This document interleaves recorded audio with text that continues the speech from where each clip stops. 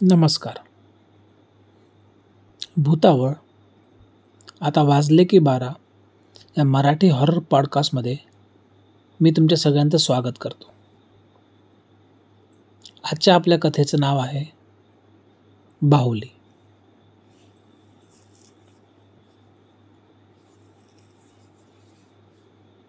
रस्त्यावरती जोरजोरात वारा सुटला होता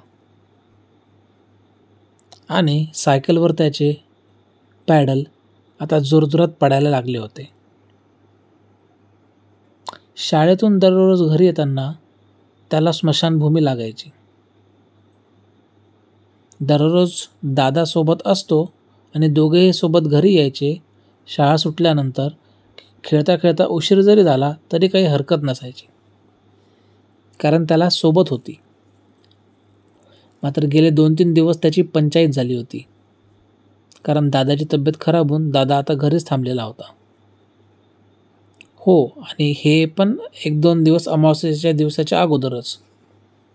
तरीही आई त्याला वारंवार सांगतच होती. आज नेमकी खेळता खेळता सायकल तिच्या हरवायची होती आणि तिला शोधतानाच एवढा उशीर व्हायचा होता, असं त्याला वाटलं. इतका वेळ तरी नाक्यापर्यंत त्याचा मित्र सोबत होता. मात्र नाक्यापासून त्याचं घर आलं की तो नेहमीप्रमाणे तिथून आत वळायचा. वरती बघितलं तर आभाळात ढग दाटून आले होते. विजेंचा गडगडाट मोठमोठ्याने होत होता आणि वाढत जाणाऱ्या काळोखात त्याच्या चेहऱ्यावरची काळजी पण वाढतच होती. स्मशानभूमीच्या जवळ जायची त्याला नेहमीप्रमाणे भीती तर वाटतच होती, कारण तिथून निघून जाताना सोबत दादा जरी असला तरी ते दोघेही पार जीव मुठीत धरून तो रस्ता पार करायचे. आजही स्मशानभूमीचा रस्ता पार करण्यापर्यंत त्याचा जीवात जीव नव्हता. एकदा त्या स्मशानभूमीच्या जवळचा रस्ता पार झाला की मिळवलं असं त्याला वाटू लागलं. स्मशानभूमी जवळ येताच त्याने सायकलची स्पीड वाढवली. रस्ता तर पार झाला आणि काही वाईट वंगाळ पण दिसलं नाही, याच्यामुळे त्याची हिंमत थोडीशी वाढली.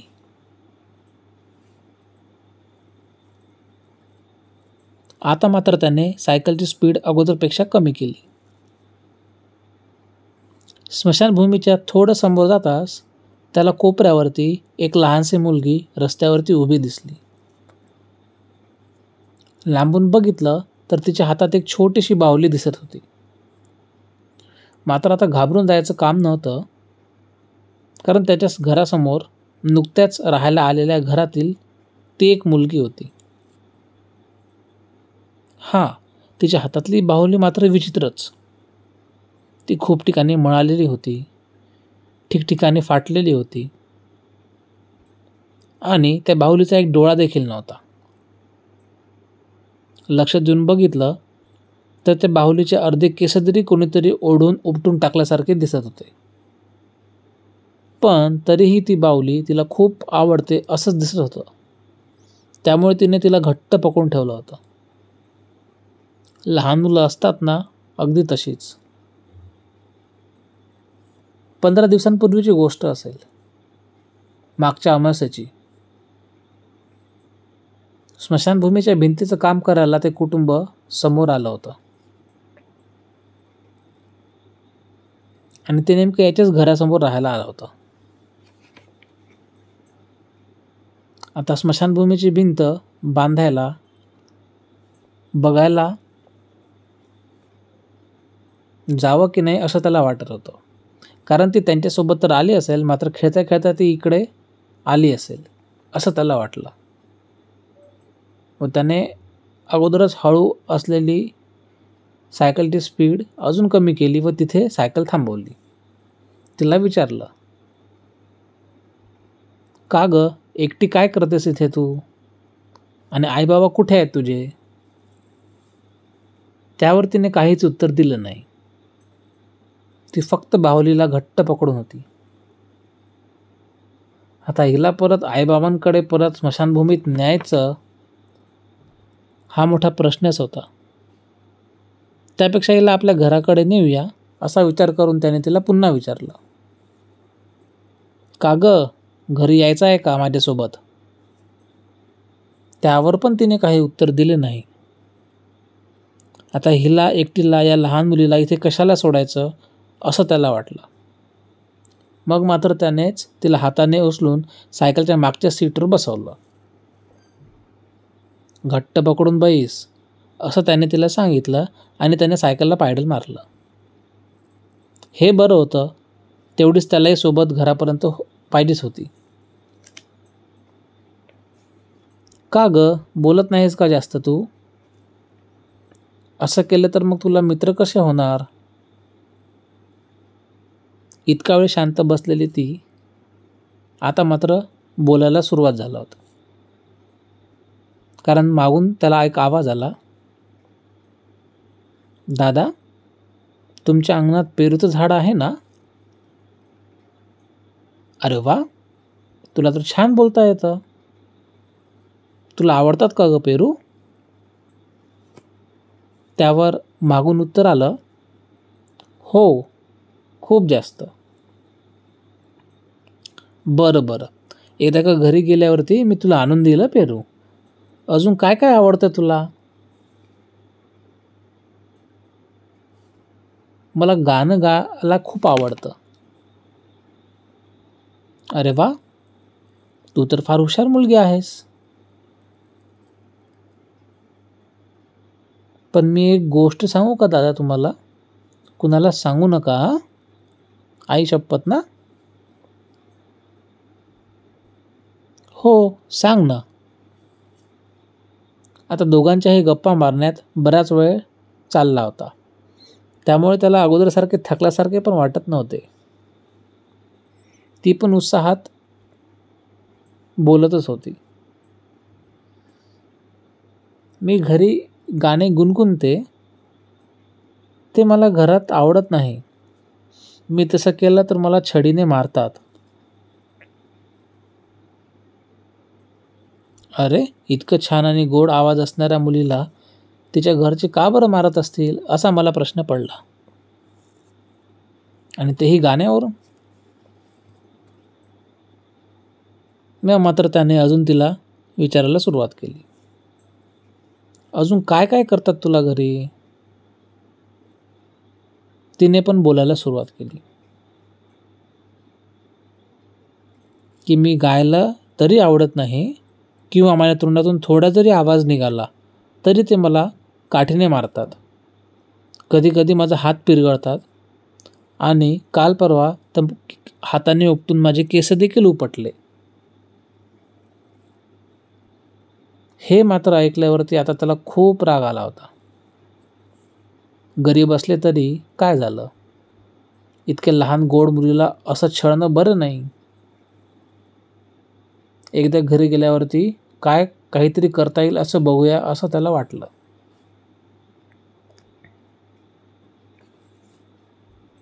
मग मला एखादं गाणं ऐकून दाखवणार आहेस की नाही? थोडा विषय बदलावा म्हणून त्याने असं तिला बोलला. मग मागून एक छान गाणं गुणगुणण्याचा आवाज त्याला ऐकू आला. असं करता करता थोड्या वेळाने घर जवळ आलं. तो घरी आला तेव्हा समोरच्या घराला अजूनही कुलूप होतं. तिचे आई वडील बहुधा अजून आले नसतील असं त्याला वाटलं. म्हणून त्याने तिला आपल्या अंगणातच बसवलं. थोडंसं पाणी प्यायला दिलं आणि थोडं खाऊ देखील दिला. अंगणात बसल्यावरती बऱ्याच वेळ ती मुलगी त्या समोरच्या पेरूच्या झाडाकडे बघायची आणि लगेच तिच्या बाहुलीकडे बघायची. असं बराच वेळ चाललं. रात्री उशिरा समोरच्या घरात अजूनही कोणी आलं नव्हतं. त्यामुळे ती मुलगी तिच्या बाहुलीला घेऊन एकमेकांच्या शेजारी झोपली होती. तिला तिच्या बाबांकडे दिल्यापर्यंत तोही बाहेर थांबला होता. मग तो इकडे तिकडे फिरतच होता. हे सगळं ऐकून त्यालाही झोप येत नव्हती. थोड्या वेळाने मग रात्री उशिरा तिचे आई बाबा येतात आणि तिला घेऊन जातात. ती झोपेतच असल्यामुळे तिची ती बाहुली तिथेच ओसरीवरती विसरते. मात्र आता यावेळेस यांना काही बोलण्यात अर्थ नाही असं त्याला वाटतं आणि हा विषय आपण उद्यावरती नेऊ शकतो म्हणून तो त्यांना जाऊ देतो. आता ह्यापेक्षा त्याने आपण आपल्या आईला देखील असं सांगावं, म्हणजे ती त्यांना काही सांगेल असं त्याला वाटते. म्हणून तो तिच्या आईसमोर बोलतो. आई, तुला एक मी गोष्ट सांगू का? समोरच्या घरात जे नवीन माणसं आलेत ना, ते त्या लहान मुलीला काही नीट वागवत नाहीत. तू त्याच्याविषयी त्यांना काही बोलशील का? त्यावर आई उत्तर देते, बरं ठीक आहे, जसं तुला वाटतं तसं आपण करूया. पण माझं काय म्हणणं आहे, आपण कशाला कोणाच्या भानगडीत पडायचं? ती कोण, कुठली माणसं, किती दिवस इथे आलेली आहे, कधी जाणार आहे, त्याचा काही माहिती नाही. तू एक काम कर, तू अगोदर जेवून घे, खूप उशीर झालाय, आणि झोप.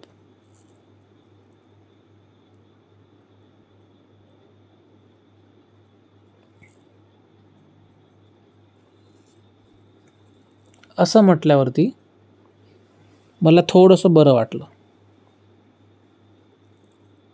मात्र तरीही आई काहीतरी बोलतच होती. आई सांगत होती की काल परवाच त्या मुलीची आई भेटून तिला सांगत होती की ही पोरगी जेव्हापासून जन्मली तेव्हापासून एक शब्दही तिने उच्चारला नाही, का बोलली नाही, म्हणून रागवत असतील. आता बऱ्यापैकी मोठी झाली तरी देखील तिला बोलता येत नाही. दिवसभर करते काय, तर त्या बाहुलीसोबत खेळत बसते, तिला घेऊन बसते. पण नीट खेळणं पण नाही. त्या बाहुलीचे केस काय उपटते, तिला छडीने काय मारते, तिचा हात काय मुरगाडते. आता लहान मूल झालं तरी खेळण्यासोबत असं थोडी खेळतात. असं केल्यावरती मग तिचे आईबाबा तरी काय करणार ना. हे असं सगळं बोलल्यावरती आई आतमध्ये गेली. मात्र हे सगळं ऐकून तो तसाच स्तब्ध उभा राहतो. बाहेर सोसाट्याचा वारा सुटलेला असतो, विजांचा गडगडाट असतो आणि पावसाची रिपरिप सुरू असते. आता अचानक तिथली लाईट जाते आणि घरामध्ये सगळीकडे अंधार पसरतो. तेवढ्यात एक वीज कडाडते आणि त्या प्रकाशात तो समोर बघतो तर ती मगाशी आडवी झोपलेली बाहुली आता त्याच्यासमोर उभी असते आणि त्याच्या कानावरती मगाचेच ते गाणे गुणगुणणे ऐकू येते.